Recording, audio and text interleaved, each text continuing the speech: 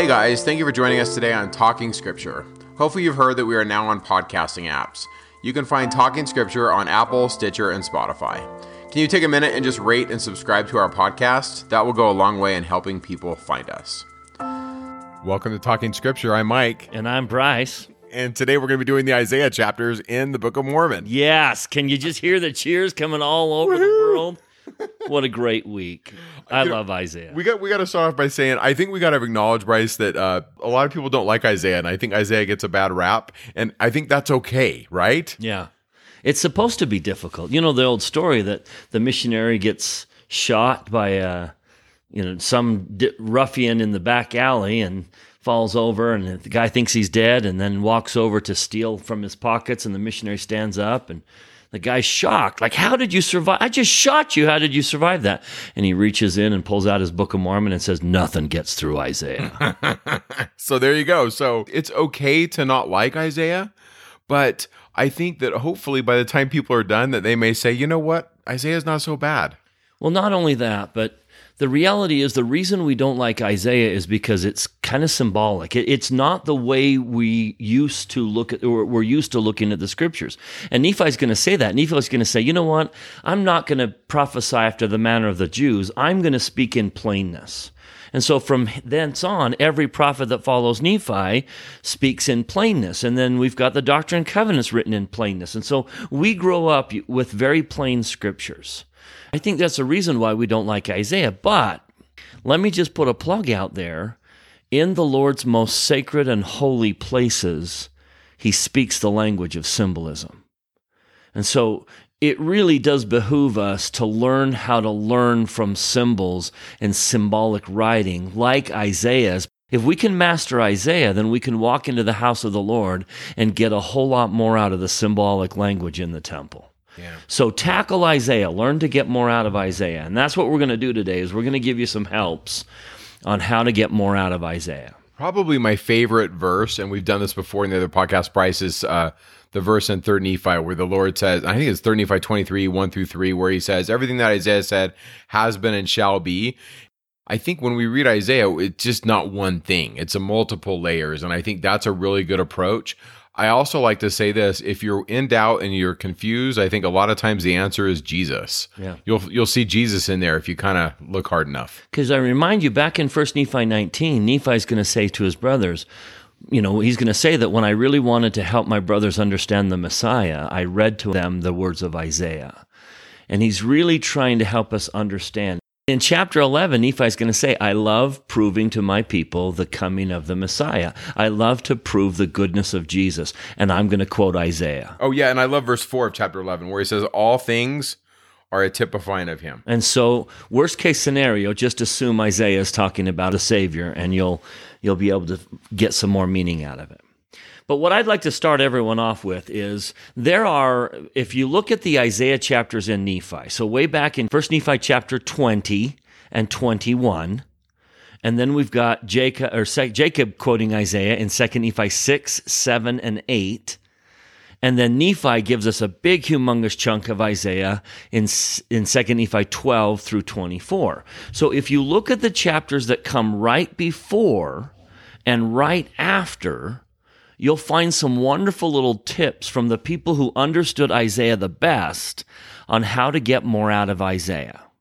So let's do one. And I want to point out that every single time Nephi or Jacob quote Isaiah, they throw one word in.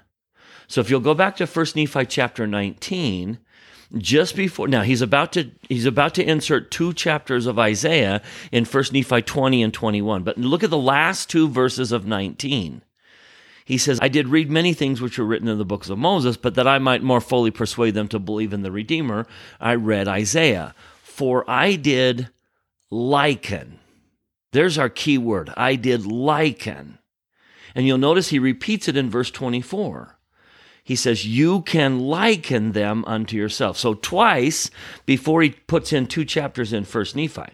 So now go to the next insertion, go to 2 Nephi chapter 6. This is where Jacob's about to put 2 chapters of Isaiah in. And look at verse 5. Twice in the verse, he says, they may be likened unto you, for you are of the house of Israel. And there are many things which have been spoken by Isaiah, which may be likened. So that's 4 times in 2 sections where we're about to quote Isaiah that they say you got to learn how to liken. And so then if you'll jump to chapter 11, which is right before the big chunk of Isaiah in 12 through 24, notice he does the same thing. Verse 2, for I will liken his words. And then again in verse 8, now these are the words, and ye may liken them unto you and unto all men. So I would suggest the first thing we have to do with Isaiah's writings and all symbolic writings is begin to say, how is that like something in my life? Now, we've been trying to do that all along. That's what Mike and I try to do in these podcasts. Laman and Lemuel's rejection of Nephi is like our rejection of Jesus. Or we'll do 1,000 of those. Crossing the sea is like mortality overcoming the great chaos. And so we've got to, as you go into Isaiah, you have to be able to say, this is like that. So let's practice. As we do each one of these suggestions, Mike, let's jump into Isaiah and find an opportunity that says, this is like that.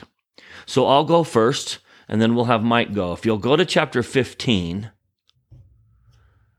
it talks about a caretaker of a vineyard.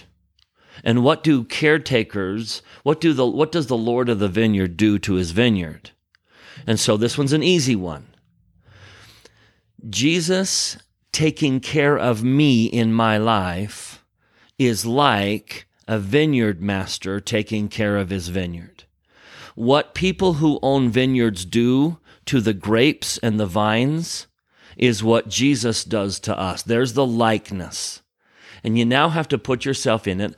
I am a growing grape on the vine, and what the vineyard owner does to the vine, Jesus does to my life. So look at verse 2. 2 Nephi chapter 15, verse 2.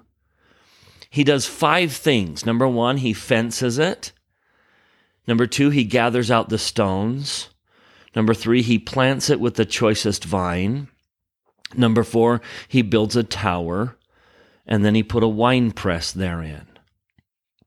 Now, if you'll just ponder and say, how are all of those like what Jesus does in my life? Well, he puts a fence around. Now, why would a vineyard owner put a fence around the vine? Got to keep out the bad stuff. Now, the funny thing is, the grapes have a tendency to think that the purpose of the fence is to prevent it from having fun. And Latter-day Saints and religious people all over the world often think that God's commandments are there to restrict me, to prevent me. In other words, the fence is to keep me in. But the reality is the fence is to keep all the bad guys out. Heavenly Father gives us a fence to keep the bad guys out. But if you resist it, notice if you read the rest of chapter 15, if you don't like the fence, he'll tear it down, and then you'll be trodden over, and you'll be destroyed. But we need to learn to appreciate the fence. Sometimes Isaiah even tells you what he's doing. Like Yeah. if you look at verse 7, he says, the vineyard is the house of Israel. And I like how you take it, Bryce, and you say, okay, it's the house of Israel, but let's make it more personal. Let's make it about my life. Yeah, and because I am a member of the house of Right. Israel. So going back to verse 2, first he fences it. Second, he gathers out the stones thereof. There is not a stone in the vineyard. Now, that doesn't mean there aren't stones strategically placed somewhere else, but as far as the vine goes, he has removed the stones, which I would suggest is like my life. No trial that I go through is an unnecessary stone. God has removed the stones. But notice what he hasn't taken out of the vineyard: the wine press. So none of the experiences I go through are a stone that blocks my progress or gets in my way. God won't let me deal with stones. He won't allow a stone to interfere with my growth. But that doesn't mean that everything's hunky-dory for the grape, because I'm not trying to become a raisin here. I'm trying to become wine. And that means someday I have to face the wine press. And no matter what, I just know that the winepress is coming. And so I can rest assured that none of the painful experiences in my life are stones. God doesn't give stones. I can rest assured that it's part of the winepress experience that's going to turn me into what I want to become. Now, do you see what we're doing with this? I am like this vineyard, and Jesus is like the vineyard master who puts a winepress in the middle of it, but removes the stones. You may want to just mention the other three. He plants it with the best of the choicest vine. In other words, he surrounds me with the best people I could possibly surround myself with. And he builds a tower. Now, why would you build a tower in a vineyard? So that someone can climb up there and see a great distance off and give me a warning that danger's coming. Well, clearly, who's the man on the tower? I have a prophet. And so right there in one verse, you can kind of just all of a sudden liken how God treats us to a vineyard master taking care of a vineyard. And there's beautiful imagery there as you read the whole rest of the chapter. But you've got to take that initial liken and say, you know what? This is me. This is my life. This is what Jesus is doing in my life, like the vineyard owner is doing to his grapes. That's good, Bryce. I like that. That is a great tool in how to read the text. And so in the rest of this chapter, it talks about how they don't listen. They struggle.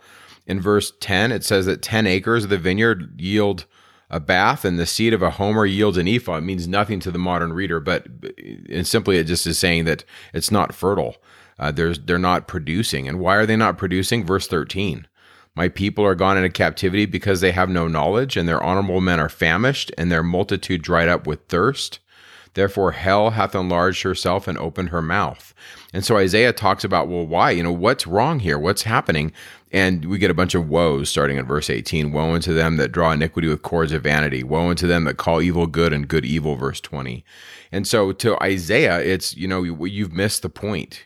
I've put all these things in your place, and you've missed it, and you've brought forth, verse 4, wild grapes. We're going to see some of this in Jacob 5. But I really like this, Bryce, where you say, okay, how does this apply to me personally? But the promise is always verse 26 of the 15th chapter. He will lift an ensign to the nations. He'll hiss unto them. He's going to bring them forth. Now, Bryce, there's lots of ways to read 26 to the end of this chapter, and we can really get lost in the weeds here. But I just want to say, big picture of Isaiah is he's talking to me, and he's going to bring me home. Yeah, and always liken it. And that's the thing, you've just likened it. This is what Isaiah is talking about, is my journey back to Christ. But there's so many levels, and so we really could do like a 7-hour podcast on these chapters. I mean, we really could. But big picture, I like that. I don't know how many times you said, but you said the word liken was that 4 or 5 times? 6 times in between Nephi and Jacob. So it kind of matters. I mean, if it's 6 times in there, this isn't just like a one and done thing. And I also think this, Bryce, when Jesus says, he quotes Isaiah 54 in the 3rd Nephi chapter, and then in the 23rd chapter of 3rd Nephi, he commands them to read these things. And so I would say this to the listener, and I'm saying this to myself. I think one of the reasons why the Lord said this is because you can't just read it one time. You can't just read Isaiah and be like, okay, I got it. I got it, Lord. I know what's going on. I've been reading and studying Isaiah my whole life, and I'm still pulling new things, and I'm still learning new stuff with Isaiah. It's so good. And so I think another reason why the Lord said that is because he wants us to like slow down and chew it, like think about it. And it does tie all, chapter 45 or 40 to the end of Isaiah talks all about the first temple. And so big picture, it's about God taking us home. And so with that, Bryce, let's do this. Why don't we do, should we do? You mentioned 2 helps right there. Mike's just mentioned 2 helps. Let me throw 2 more helps in, and then we'll use that as to illustrate our helps. Okay. So let me take you back to 2 Nephi chapter 11. So liken is one help. 6 times Jacob and Nephi say, before they quote Isaiah, you've got a liken. But let me give you another help. Ready? And Mike does this so intuitively that he doesn't even realize that it's a scriptural help. And so it's almost unfair the way he does this. But go to verse 8. Now, I need you all to not look at the scriptures for a second. But I want you to not look. Would you just close your eyes or look somewhere else as I read this, and I want you to fill in this blank. Ready? Fill in this blank. Ready? Nephi says, and now I write some of the words of Isaiah. And whoso of my people shall blank these words. How do you fill in the blank? Most people would say things like, maybe hear, study, read, ponder. Now go back and look. 2 Nephi 11, verse 8. He didn't use the word read or ponder or study. He said, now I write some of the words of Isaiah, and whoso of my people shall see these words. That's a fascinating choice of words. You have to see Isaiah. And when Mike says that after a lifetime of studying Isaiah, he still sees new things, that's exactly what he means. I'm seeing this from a different perspective. It's not a matter of reading the words. It's a matter of pondering and seeing the vision, seeing the image. And then let me give you one more help. And again, this is why I love doing these podcasts with Mike, because he's he's brilliant at what I'm about to introduce. If you'll go to chapter 25, 2 Nephi 25, this is where Nephi says in verse 1 that Isaiah was hard for his people to understand, just like it's hard for Latter-day Saints to understand, because they don't know how the Jews prophesied. So you need to liken, and you need to see. But I want to point out verse 5 and 6. Why is it that Nephi understood Isaiah so well?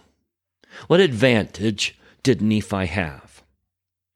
Well, verse 5, my soul delighteth in the words of Isaiah, for I came out from Jerusalem, and mine eyes hath beheld the things of the Jews. And I know that the Jews do understand the things of the prophets. And there is none of the people that understand the things which were spoken unto the Jews like unto them.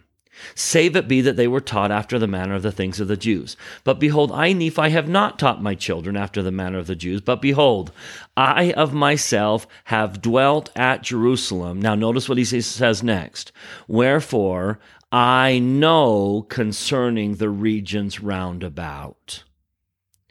Meaning, if you want to understand Isaiah, you need to take a little bit of time and understand what he's talking about. When he talks about a teal tree, you need to understand what's a teal tree.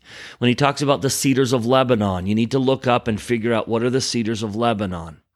Now, I'll be honest, this is one of the reasons you need to be listening to this podcast, because Mike Day is a brilliant source of saying, here is what he's talking about. Let me tell you the background. Let me tell you the context. But take that as an example for your own personal life. You'll understand Isaiah a whole lot more if you pause and dig a little bit into the tradition, the history, the imagery, what he's talking about. So when he talks about the destruction of Damascus, if you could do a little bit of a research, you don't need to be a scriptorian. You can find it in Bible Dictionary and a lot of helps. We got wonderful resources available. But if you dig a little bit and figure out what happened at the fall of Damascus, or any other description that Isaiah is giving us, if you'll do a little bit of digging and know concerning the regions round about, you'll get a little bit more out of Isaiah. Now, Mike's about to illustrate, and he could go on for hours about if you just understand what this twist is, or here's a little insight into that tradition of the Jews, or in Isaiah's day, this meant that, then you'll pull out a whole lot more meaning out of Isaiah. So, Mike, illustrate that. How does knowing a little bit about the regions round about and seeing it, you've got to picture it. How do you see it? So you give us a couple of examples, and then I'd love to throw in an example of the beauty of seeing Isaiah in order to pull more meaning out of it. Good. I will say this, Bryce. I like to talk about some of the history and some of these things, and then I'll come to Bryce and I'll say, hey, this is the story. This is politically what's going on. And then in 30 seconds, you'll be like, oh, that's like this. And I'm like, oh my gosh, that is like that. And so that's another reason why I like this podcast is you're getting it's like two flavors of ice cream. I'm an ice cream fan. So, okay, so big picture, a couple things. We're going to talk a little bit about politics on Isaiah's day, but I promise I won't do so much that I bore you to tears. So, everybody in America knows right now what's going on politically, and if you haven't been paying attention, you probably, or if you have, kind of what's going on right now in China with the virus. I can't even say the virus, but there's stuff going on, right, politically and in the world. Well, in Isaiah's day, there were things happening as well. So I'll post this in the show notes, but I'm going to post a map of the political lines in Isaiah's day. And so essentially what you need to know is that the kingdom had split. Israel was split north and south.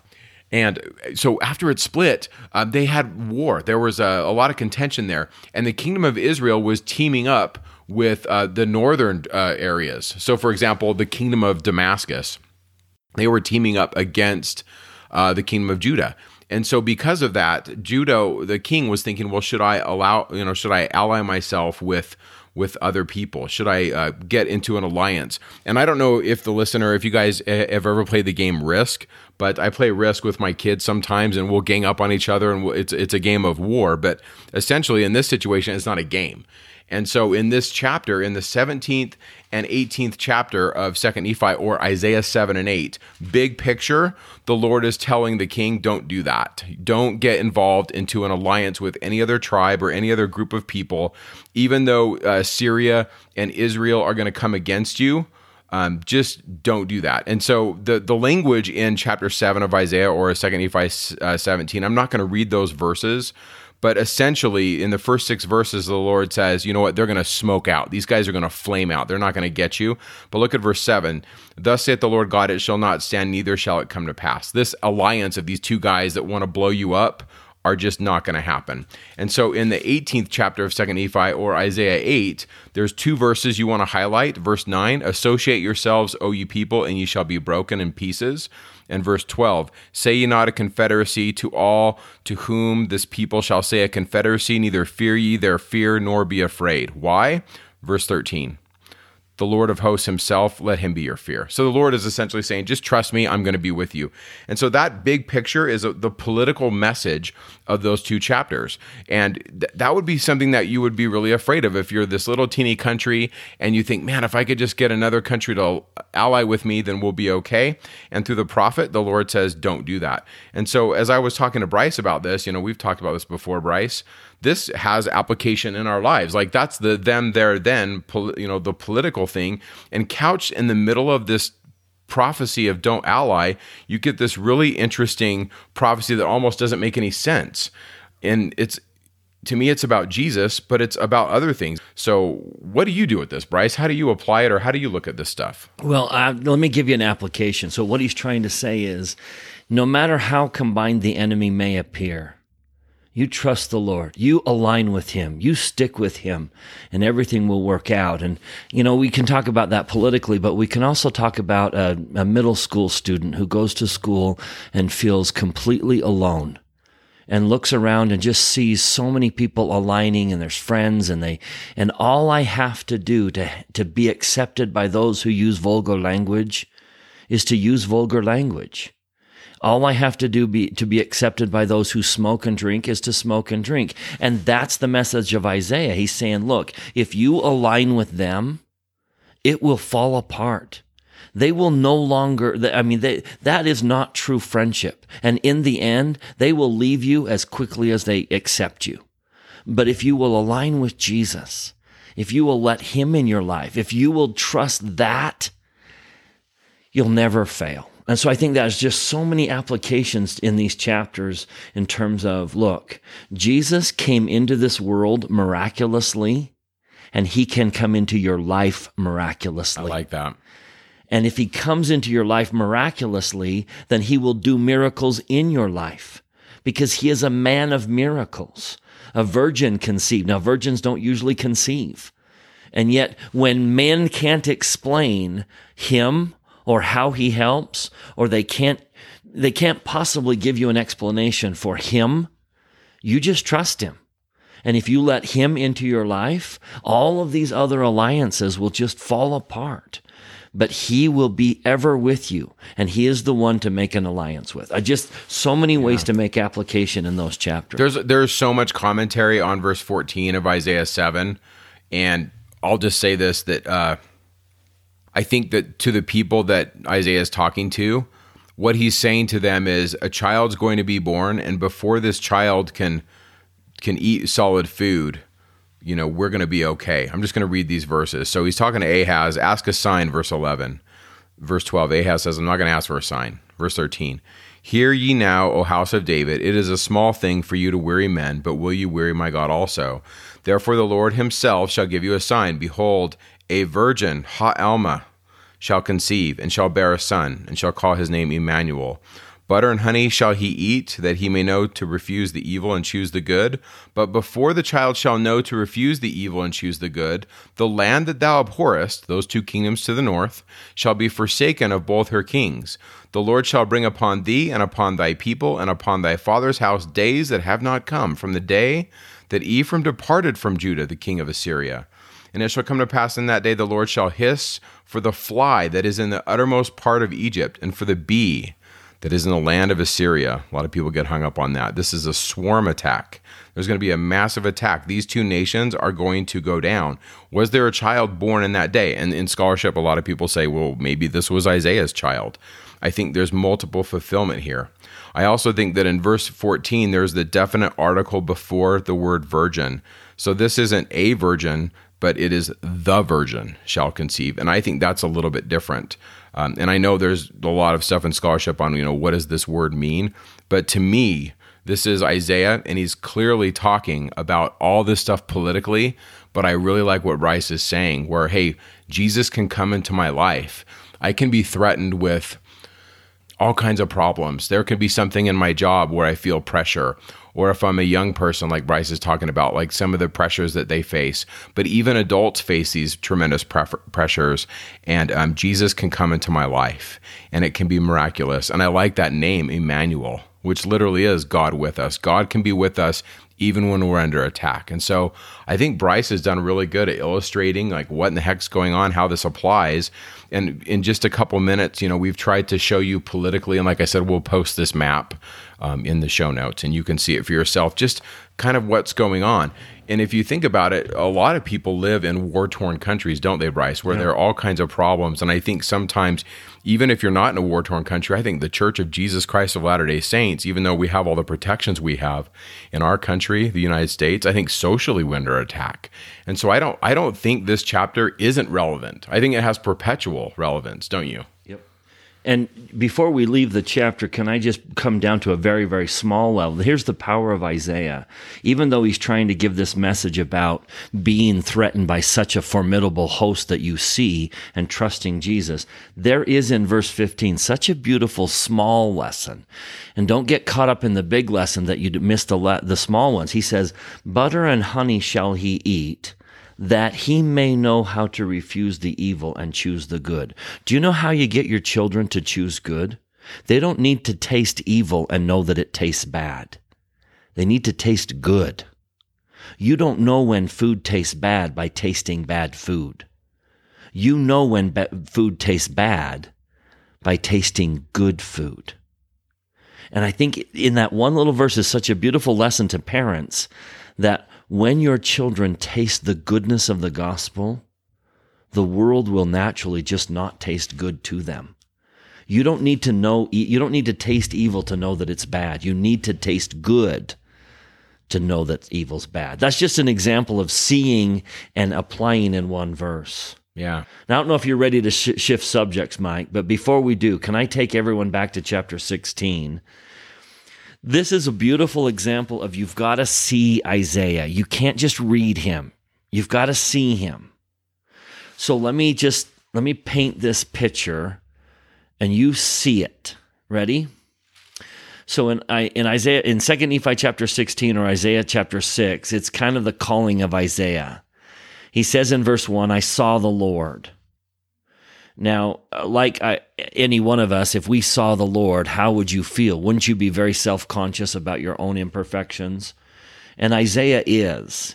He's very imperfect. So he says in verse 5, Woe is unto me, I am undone. I am a man of unclean lips. So he uses his lips to symbolize his unworthiness to be in the presence of God. And that's a pretty decent symbol because my lips represent all the evil that comes out of me, the words that I speak. And so that is what Isaiah picks to represent his unworthiness. Now watch this absolutely beautiful scene. Isaiah feels unworthy. he's seen the Savior, but he's a man of unclean lips. So now verse 6, you've got to see this. Ready? Then flew one of the seraphim. That's just a fancy word for an angel. Then flew one of the seraphim unto me, having a live coal in his hand, which he had taken with the tongs from off the altar. Okay, don't read that, see it. Why is there an altar in heaven? Why would there be an altar in heaven? There's an altar there because we've just offered a sacrifice. Now, why does the angel need tongs? Because the coal is hot. So we have just barely offered an offering on an altar in heaven. What could we possibly be describing? Do you see it yet? We just laid Jesus, Jehovah, on an altar and sacrificed him. And the atonement is hot. And an angel picks up a little piece of the atonement with tongs because it's hot. And he flies to Isaiah. Now, where's the angel going to put the coal? Do you remember what Isaiah used to symbolize his unworthiness? His lips.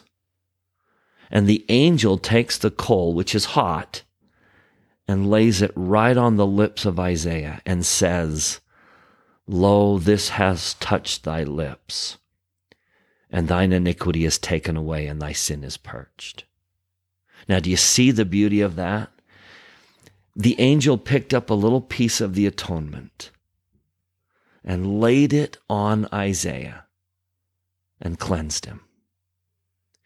And the idea here is if you will just let any little piece of the atonement into your life, if you will let the atonement in, it will cleanse you. Lo, this hath touched your lips, and you are clean. Now, you can miss that so easily if you don't pause and read it. An angel coming with tongs and a hot coal. Unless you pause and say, now wait a minute, why would there be an altar in heaven? And why would it be hot? This is the atonement of the Savior. And anything that it touches is purified and cleansed from sin. Then the next beautiful scene is, as soon as Isaiah's been cleansed, this question is asked, whom shall we send? Who will go for us? Now, clearly that's a reference to Jesus in the premortal life, who will be our Messiah. But it's also a plea to Isaiah. Okay, now that you've been cleansed, who will go and serve the Lord? Who will go to Mexico City and serve the Lord? Who will go to Ecuador? And notice how quickly Isaiah's hand shoots up and says, here am I, send me. And I can't help but connect those two. The best way to invite anyone to serve the Lord is when they are touched by the atonement. So if you're a parent out there and you've got a son or a daughter coming of missionary age and you'd love them to respond to the mission call like Isaiah responded here, here am I, send me, then the key is to get a little piece of the atonement into their life. Let them taste the atonement. And people will do things for Jesus they won't do for anyone else. And once they've been touched by the atonement and someone says, hey, will you go to Mexico City and serve a mission? You bet, here am I. And the hand shoots up as fast as it can because they've been touched by the atonement. But a young man or a young woman who's never been cleansed by the atonement, and then you say, who will go serve? Whom shall we send? There isn't that quick response like you get when you've been cleansed by the atonement. I just think that's such a beautiful moment there in Isaiah where he's cleansed by the atonement. It's beautiful. I would say this, Bryce, if I only had one chapter, if somebody said you got to teach all of Isaiah and you have 2 minutes or 3 minutes, you have one chapter, I would read this chapter because it does all of this. You know, where there's the temple in heaven and the temple on earth is a model of it. So if he's on earth or if he's in heaven, I don't care because he sees Christ. He sees the throne. And the smoke, to me, tells me he's right there before the veil. He's right there before the holy place, and he can see the Lord. His sins purged in 7. The counsel language in verse 8 is beautiful. Who will go for us? Clearly, Isaiah lives in a time period where they understand the gods. They get that there's divine beings. And then the question, how long? Verse 11. How long do I have to serve? And I love the Lord's answer. Well, till the cities are wasted and the houses are without man and the land is desolate. For the Lord has removed men far away, for there shall be a great forsaking in the midst of the land. Essentially, Isaiah, it's going to cost everything. You either go save everyone or keep preaching until no one, absolutely no one will listen to you. I love the verse, I think, is it Bryce, in section 123, where it says we should waste and wear out our lives in proclaiming Jesus. And I just think that's beautiful. And I love verse 10 because this is what Isaiah is supposed to do. This is what all of us are supposed to do. Now, he kind of does it in a negative, but turn it into a positive. He says in verse 10, go make the heart of this people fat and make their ears heavy and shut their ears, lest they, in other words, if they would hear what you have to say, Isaiah, they will, ready? This is beautiful language, and you're going to find this theme all throughout the whole scriptures. This is the invitation from God. Hear, see with your eyes, hear with your ears, understand with your heart, be converted, and be healed. And that's exactly what the gospel is supposed to do. If you could just pinpoint one simple verse and says, this is what all of us as individuals are supposed to do. This is why the Savior came. This is why there is a gospel and a Church of Jesus Christ of Latter-day Saints. It's so we can help people see with their eyes, hear with their ears, understand with their heart, be converted, and be healed. It's the gospel. That's the gospel right there. The writer of Matthew 13 takes basically verse 10 and flips it and puts the onus on us, the listener. So this is Matthew 13:13 says, therefore speak I to them in parables, the Savior says, because they seeing see not, and hearing they hear not, neither do they understand. And in them is fulfilled the prophecy of Isaiah, which said, by hearing ye shall hear, and shall not understand, and seeing ye shall see, but shall not perceive. For this people's heart is waxed gross, and their ears are dull of hearing, and their eyes they have closed, lest at any time they should see with their eyes, and hear with their ears, and should understand with their heart, and should be converted, and I should heal them. But blessed are your eyes, for they see, and your ears, for they hear. And brothers and sisters, I just want to share my experience with this. I think this is a journey. I think this is something where careful reading takes time. And it's a blessing to have that time. And if you have it, you're blessed.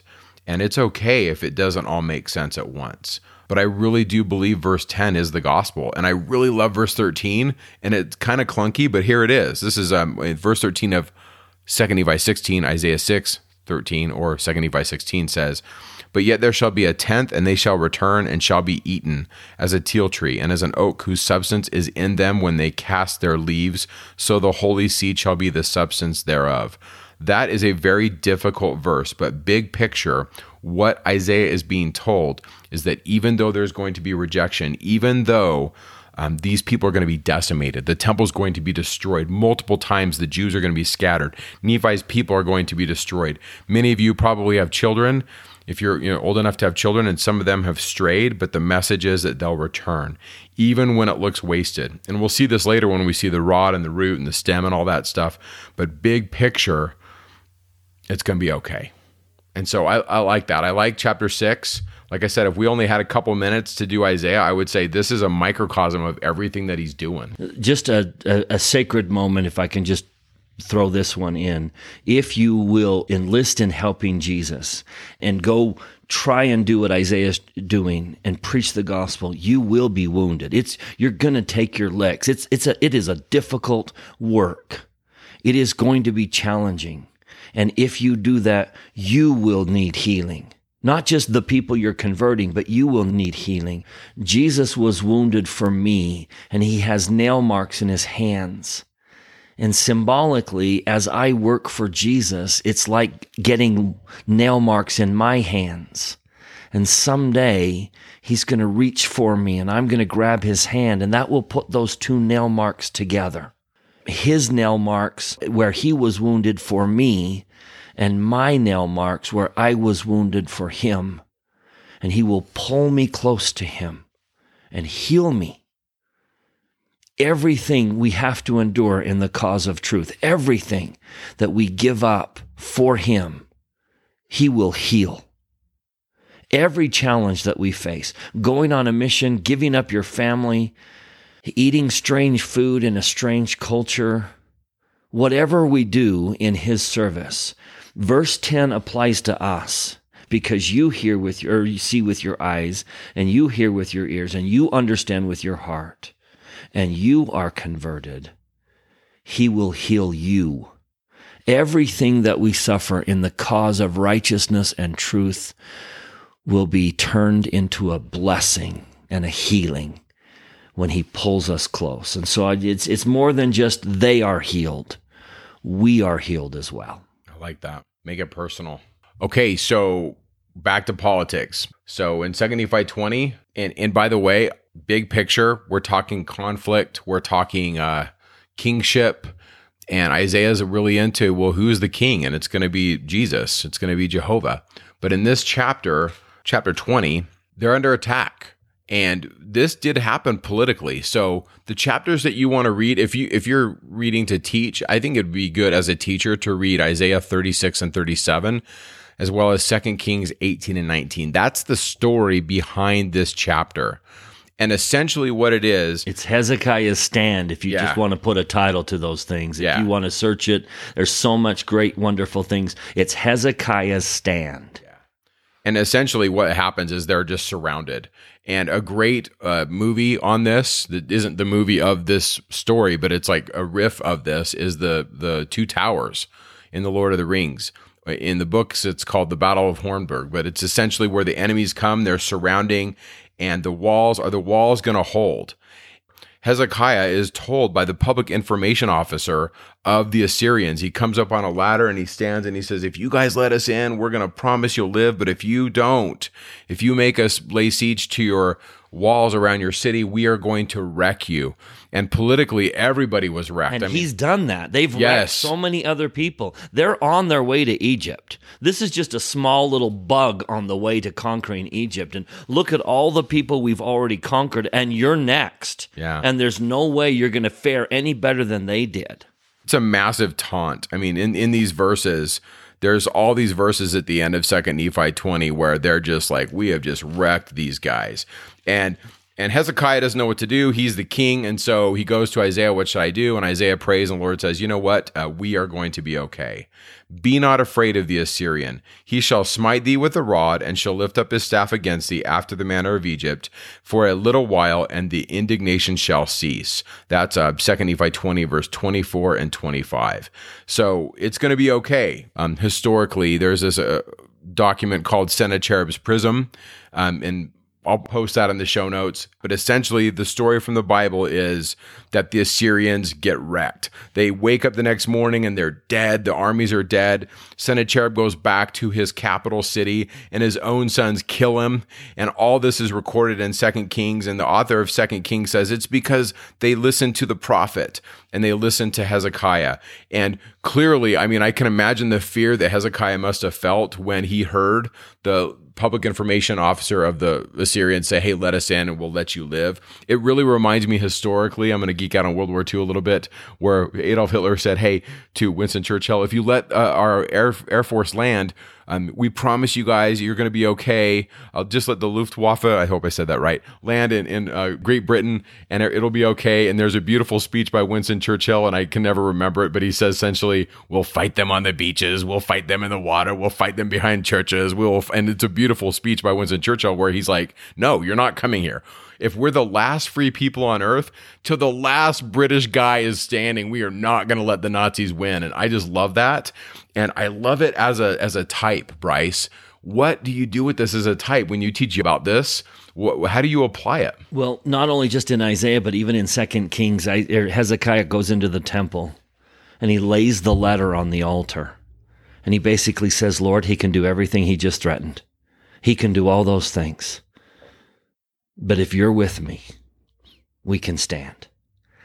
And I think the application here is the world is coming at you, and the world is overwhelming, and they can do everything that they threatened.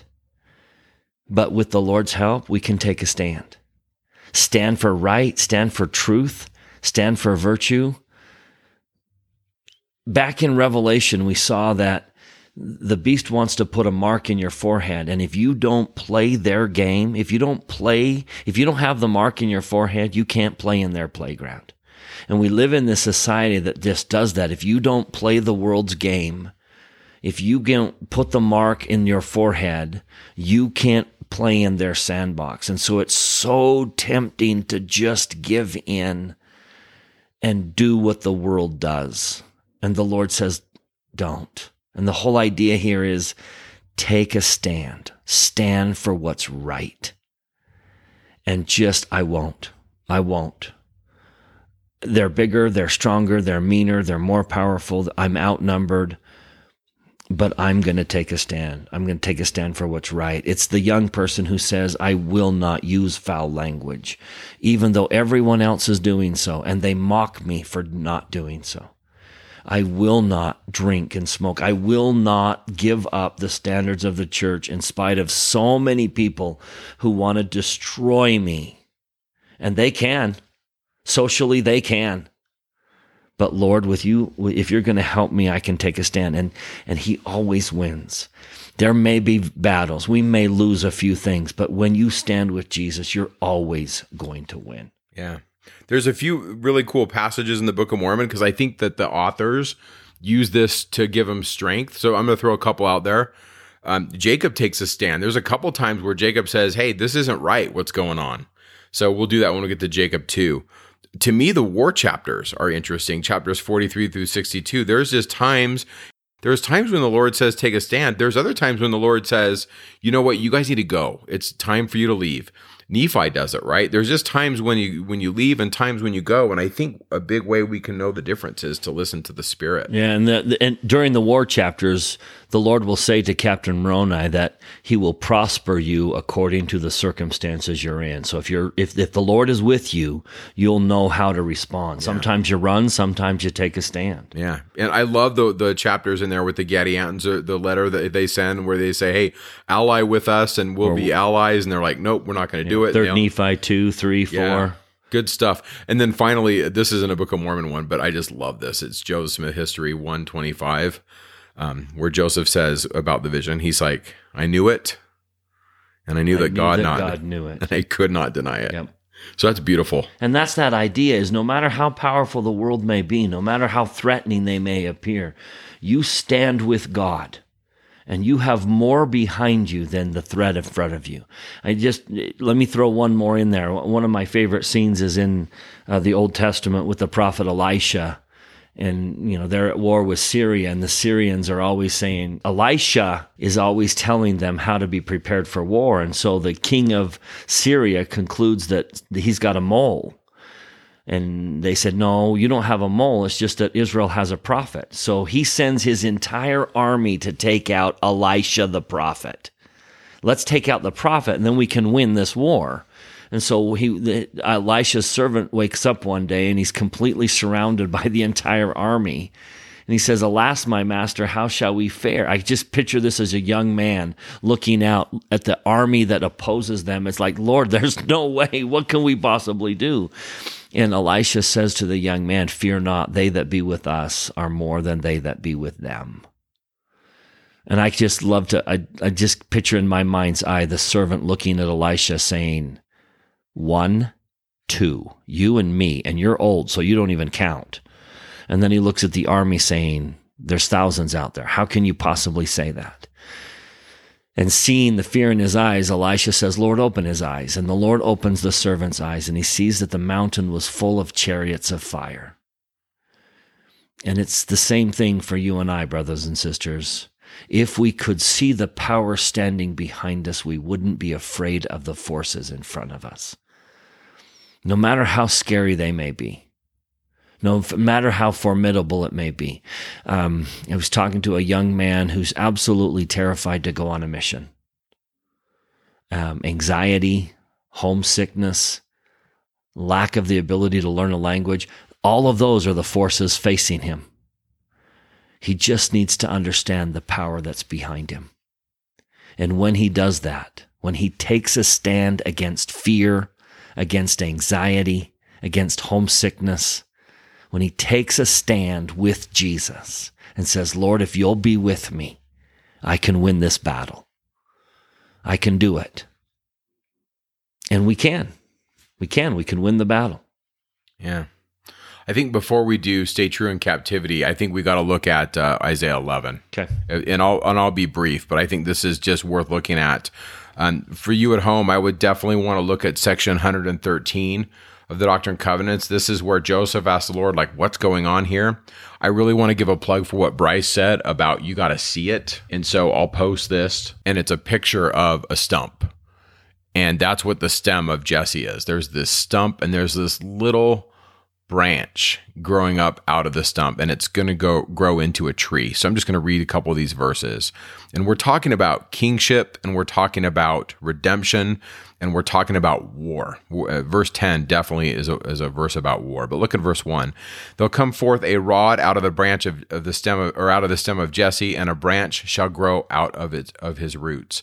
And the Spirit of the Lord shall rest upon him. So wait, I thought we were talking about branches or roots or what's going on. So verse 2, we're obviously talking about a person. So Joseph asked the question, what's going on here? So in verse 1 of section 113, he says, who's the stem of Jesse? And the answer, verse 2, is it's Christ. And so the image I want you to have in your mind is a stump. And the Lord says, yeah, that's Jesus. And, how is Jesus like a tree that's been cut down? And I think it's a good thing to think about, he was killed. And so, what's going on here? And so in verse 2, it says, the Spirit of the Lord shall rest upon him, and the Spirit of wisdom and understanding, and the Spirit of counsel and might, the Spirit of knowledge and the fear of the Lord, and shall make him quick of understanding. Well, what's going on in verse 2 and 3 and 4? Joseph asks. He says, who is this person? Verse 3 of section 113, he says, what's this rod that's coming out of the stump? What is this? So the word is koter, and it basically, that's the word used for rod, and it's a new tree. It's a branch coming out. It's a shoot coming out of the stump. And the Lord says in verse 4 of section 113, he says, it's a servant in the hands of Christ, who's a descendant of Jesse as well as of Ephraim, or of the house of Joseph, on whom there is laid much power. So it's a servant. Brothers and sisters, I think a good type for this would be the prophet Joseph. Joseph Smith as this servant. I think also typologically, this could fit anybody who says, here am I, send me. Anybody who will go and serve. And so what happens in verse 3, 4, and 5 of Isaiah 11 is we're going to make this servant quick of understanding, and the Lord's going to anoint them with his Spirit. And notice how they're anointed with the Spirit. It says, he shall not judge after the sight of his eyes, neither reprove after the hearing of his ears. But with righteousness shall he judge the poor, and reprove the equity of the meek of the earth, and he shall smite the earth with the rod of his mouth. And with the breath of his lips he shall slay the wicked. And righteousness shall be the girdle of his loins, and the faithfulness the girdle of his reins. So this individual, whether it be Joseph, whether it be anyone who's made these covenants, will be blessed with the Spirit. Their eyes, their ears, their mouth, their lips, their loins, they will be, and by the way, that's kingly language. In First Temple Judaism, First Temple Israelite religion, the king was anointed, that he would do these things, that he would reprove, and he would have judgment, and he would speak truth, and he would be chaste, and that his lips would do the things that kings do. And so this is millennial, clearly, it's kingly, but it's gathering. So if you look in verse 6, now we're shifting to millennium. Well, how does this happen? You don't have a millennial people, verse 6, 7, 8, and 9, if you don't have people like verse 2, 3, 4, and 5. Those are, to me, that's Exodus 19, 4, 5, and 6, where the Lord says, I want a kingdom of priests and a holy nation. And to get them there, they've got to be anointed with the Spirit, and they've got to be like me. And so if they're like me, then we have this garden. We have this beautiful place. And so this is all happening in the first temple. And so Nephi gets this stuff. Nephi's seen this. Imagine if your whole life, you and your grandparents have seen this, the temple drama. Go back to the 34th podcast and listen to it. It's like 20 minutes. But if you've seen this stuff is not foreign to you. But I think we read it sometimes and it's just so foreign to our culture. Go to verse 10. There shall be a root of Jesse, which shall stand for an ensign to the people, and to it the Gentiles shall seek, and his rest shall be glorious. Sheresh, the root. There's so many derivations of this word. It's about being tied in. Another word that's close to it is a word that means chain. We're linking ourselves back to God. And why do we need this? Why do we need this root? Verse 11, we're going to get gathered back. Verse 12, there's a banner. By the way, this is a battle with a king. The king's at the front, and we're going to set up the ensign to the nations, and we're going to gather the outcasts of Israel. Verse 15, we're going to destroy the tongue of the Egyptian. I don't read this literally. I don't believe we're going to war against Egypt, but Egypt is a symbol for the world, and we're being gathered. By what kind of people? Verse 2 through 5. People who've been anointed by the Spirit to introduce a millennial reign, that we're seeking after Jesus, and it's this war cry. And so big picture, that's kind of what I see happening in the 21st chapter. And I grew up I spent many of my years in Northern California in a place called Eureka, and there were trees there that were redwoods. And I'm going to post a picture of it on the website within the show notes. But you can literally see these trees that are growing out of these stumps, these trees that have been cut down a long time ago, hundreds of years ago, some of them, and whole new trees growing up. And to me, I see that as Isaiah's trying to give a message of hope to these people. Like, I know you're going to get wrecked. I know you're going to lose the temple, but the Lord hasn't forgotten you. And Bryce, that's big picture. What I see the Book of Mormon is, the Book of Mormon is like, I haven't forgotten you guys. It's very much second coming. It's very much Latter-day Saints. It's to give hope to the Latter-day Saints who are coming out of an apostate world and out of the apostasy, to say, look, you are growing out of a dead tree. You are a branch that comes out of this dead tree, and you're going to get stronger and stronger, and pretty soon you will be the new tree that gathers everyone else.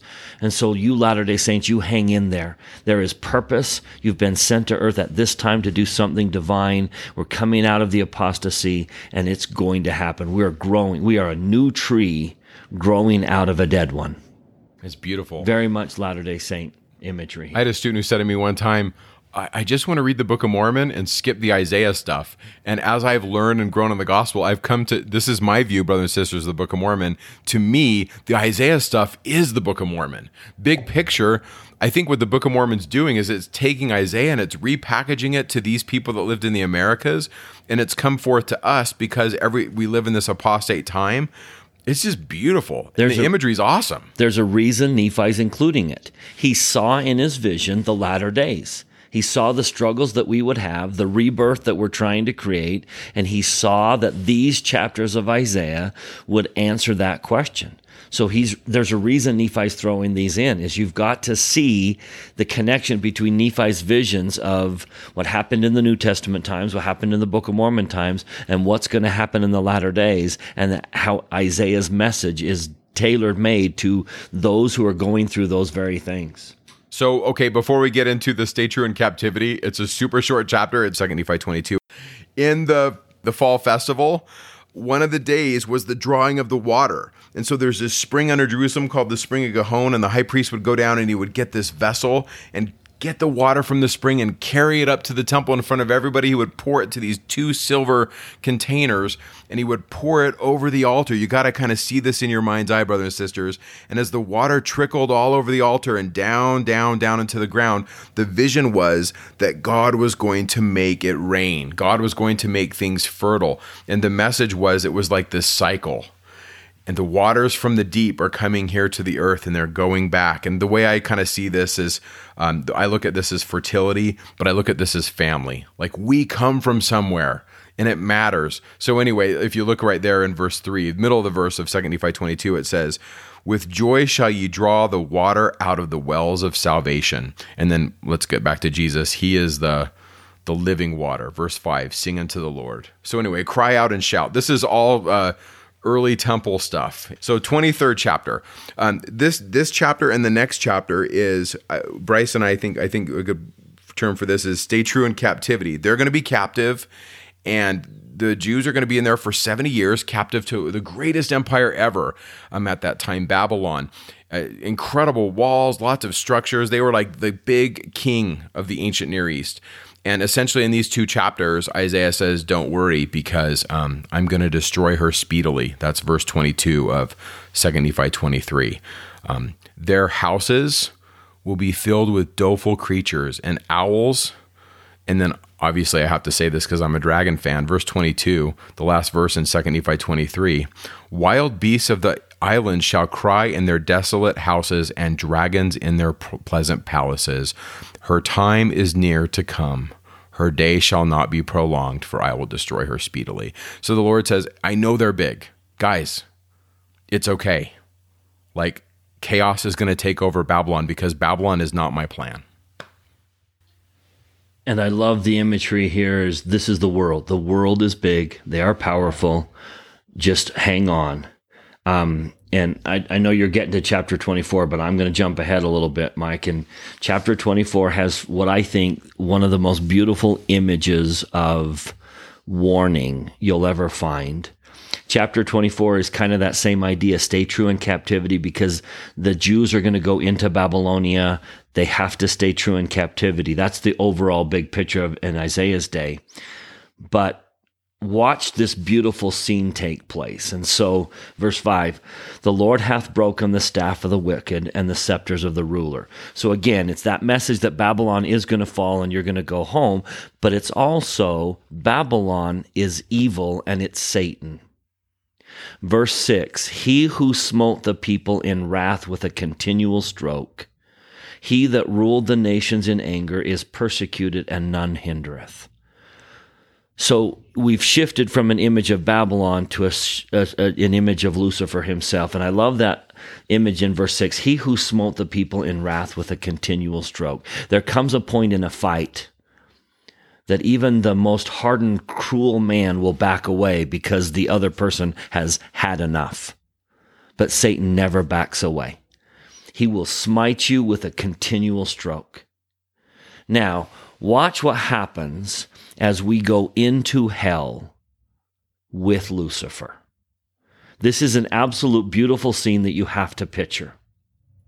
He who smote the earth with a continual stroke, he that ruled the nations, is persecuted and none hindereth. And we're going to send Satan to hell. We're going to send Lucifer to hell. Verse 7, the whole earth is at rest, is quiet, and they break forth into singing, right? As soon as we send Lucifer into hell, the whole earth breaks forth. But follow with me into hell. So let's go ahead of him, okay? Let's before Satan shows up, let's run into hell ahead of him. Verse 9, hell from beneath is moved for thee to meet thee at thy coming. It stirreth up all the dead for thee. In other words, let's run around. Satan's coming, Lucifer's coming. And everyone is just stirred up and angry. Now, why do they want to greet him? Is this Jesus coming into his kingdom? Is this a conquering hero coming back to the people who adore him? Is this the Kansas City Chiefs going back to Kansas City to their ticker tape parade? No. This is the prosecutor going to jail. This is the judge who sent them to jail, all of a sudden being sent to jail himself. So the reason they're moved from beneath to meet him at his coming is they hate him. They're angry at him. They want to destroy him. This is the man that is the reason I'm here. And so they're just waking each other up. He's coming. Let's destroy him. Hell from beneath is moved for thee to meet thee at thy coming. It stirreth up all the dead, even the chief ones of the earth it has raised up from their thrones. And they all start speaking to each other. Now, they can't physically beat him up. So they're going to hurt him exactly in the way they know will hurt him. They're going to mock his pride. So they plan on it. As soon as he walks in, verse 10, they're going to say things like, ha ha, art thou become weak as we? Art thou become like unto us? Thy pomp is brought down to the grave. The noise of thy viols is not heard. How art thou fallen from heaven, O Lucifer? They're going to mock him. You were the one that said you were going to be God, and here you are in hell. So they're planning all this on how you can feel their venom towards him, right? You can feel how much they hate him, and they want to destroy him. And then he walks into hell. And this is one of the most beautiful scenes we can perceive. Feel the venom that they have towards him. And then he walks in. Verse 16. You got to see this. They that see thee shall narrowly look upon thee, and shall consider thee and say, "Oh, him? Him? That's Lucifer? That's the guy I followed? That's the guy I fell for? Him?" They will narrowly look upon thee. This man? And now all of a sudden, you feel their venom shifting. They're no longer angry at him. They're angry at themselves. You know what this reminds me of, Bryce? King Noah in the Book of Mormon. Yep. When they finally realize they've been duped by this guy, and he never had their best interest. They burn him. Burn him. But for the longest time, they think he's the greatest thing ever. They cheered him. And it's a beautiful image. And here's another image. Do you remember when Dorothy and the Tin Man and the Lion and the Scarecrow, what they thought Oz was? This great big floating powerful head. They were so terrified of him. They were willing to walk into the Wicked Witch's palace for him. And yet, what does he turn out to be? An old man behind a curtain. And you can almost feel their wrath when they realize that. They're angry at themselves for being duped. How could I have fallen for that? And they're angry at themselves. I can't believe I let such an insignificant nothing convince me to go into danger. Now, do you understand what Isaiah is trying to say in this context of Babylon the Great? He's trying to say that, you know what? All of Satan's temptations, all of them might appear to be this massive, powerful, floating head with fire and thunder. But the reality is, they are an old man behind a curtain who has no power to get you back to Kansas. And what you thought the temptation was, what you thought evil was going to do in your life, it doesn't. It doesn't make you happy. It's the morning after syndrome. When you wake up and realize it was all a facade. What have I done? What have I done? It wasn't worth it. And so here, as the Jews prepare to go into Babylon, don't be deceived by the deception. It's not a big floating head. All of these temptations, immorality, all of these challenges that we face, money, fame, it's not a big, powerful floating head. It's simply an old man behind a curtain who cannot get you back to Kansas. Don't fall prey. I love that scene. As part of be faithful in captivity, you've got to see that. Don't fall prey for the deception. Yeah. Satan is not. Evil is not as great. It's not as powerful. It's not as rewarding as you think it is. But it's loud right now. It certainly is. And man, are they scary.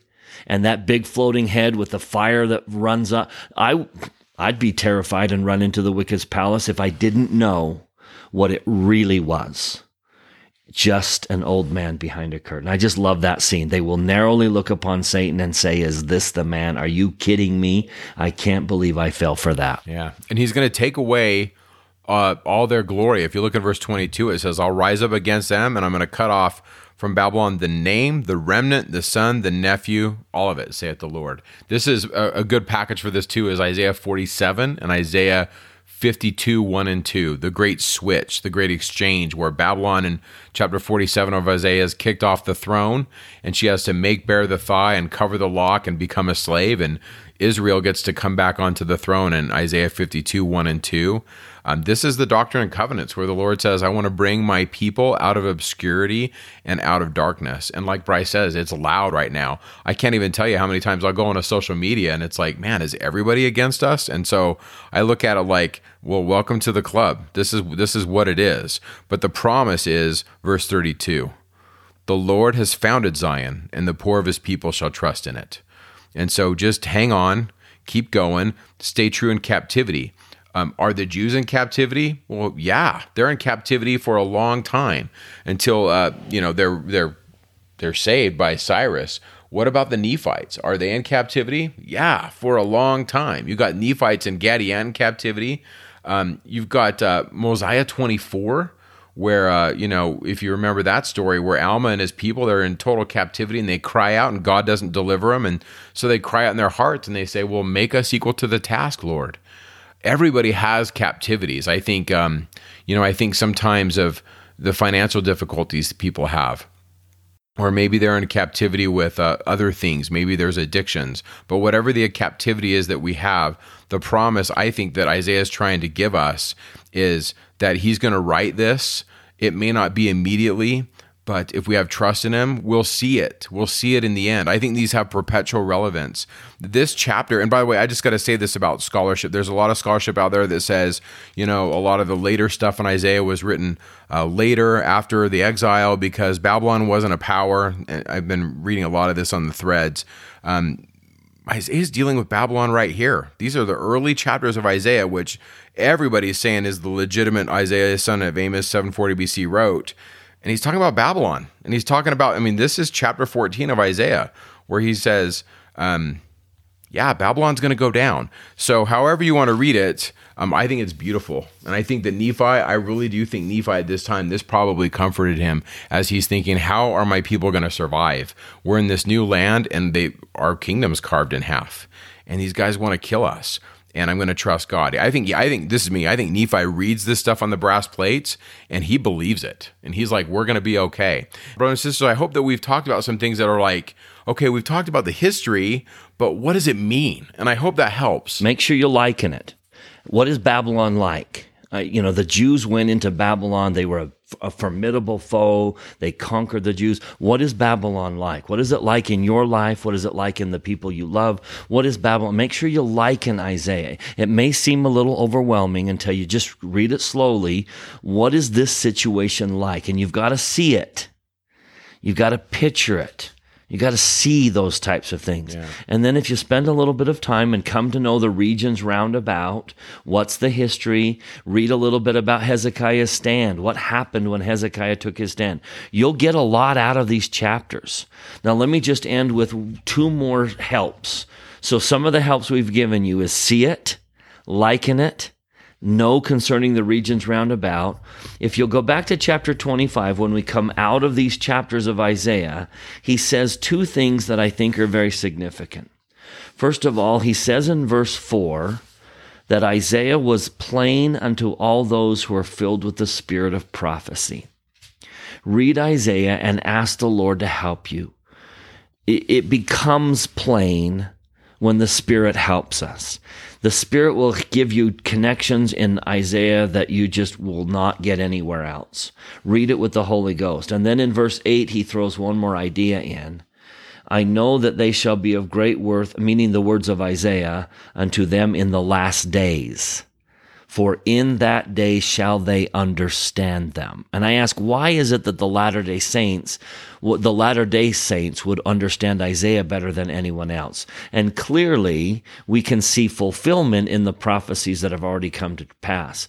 But what advantage do we have in the latter days? It seems to me he's saying, take advantage of modern scriptures, modern prophets, and modern scholarship.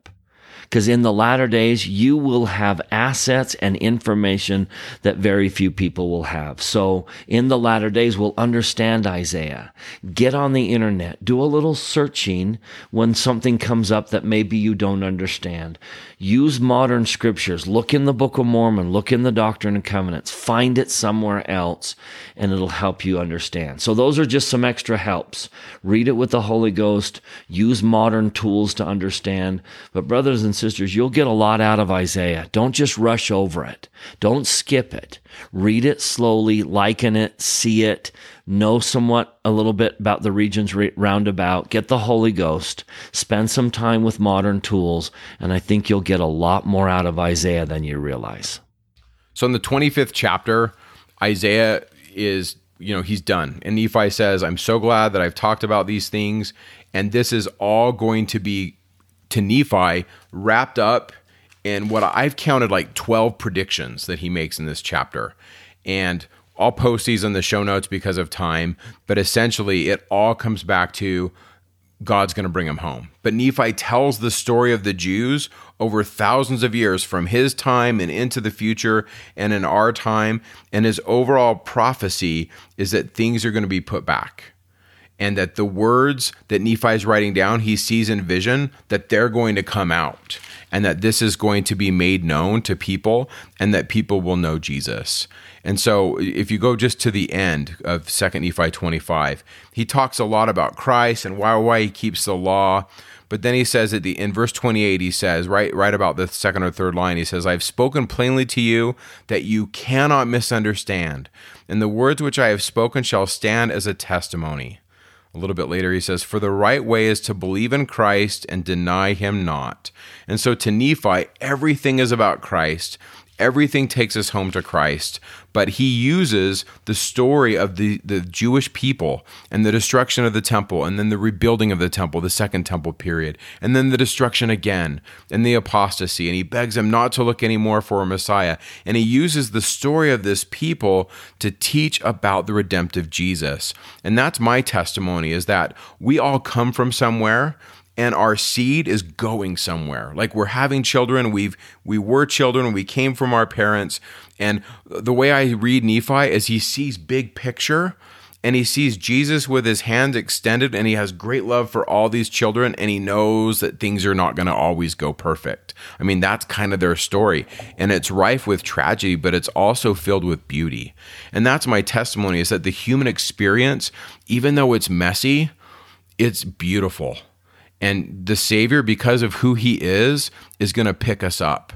And Nephi, you can just feel it in his bones. He's just like, I believe in Jesus, and I believe if we'll just listen to him.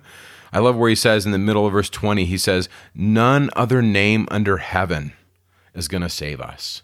And so that's kind of how I would close 2 Nephi 25. And I love at the very end of verse 23, it's after grace that we're saved, after all that we can do. So do as much as you can. I mean, sometimes we err on I think I have to do more than I am. Sometimes I have to do more than I think I'm doing. But there's this beautiful balance that says, look, you're going to be saved by grace after all you can do. Jesus is going to come and he's going to pick it up. Now, do all that you can do, but trust that the Savior's going to be there in the end and he'll pick it up. Yeah. Okay, so with that, thanks for listening. If you would endure all the way, brothers and sisters, way to go. Like you've done Isaiah, so you get a gold ribbon or a gold star or a blue ribbon. I don't even know what color. But anyway, thank you for listening. If you feel like this has been helpful to you, share it in your circle of influence. We certainly want to find ways that we can benefit everyone. This stuff matters and that Jesus is the way back. And so with that, we thank you and we'll see you next time. Thanks for listening.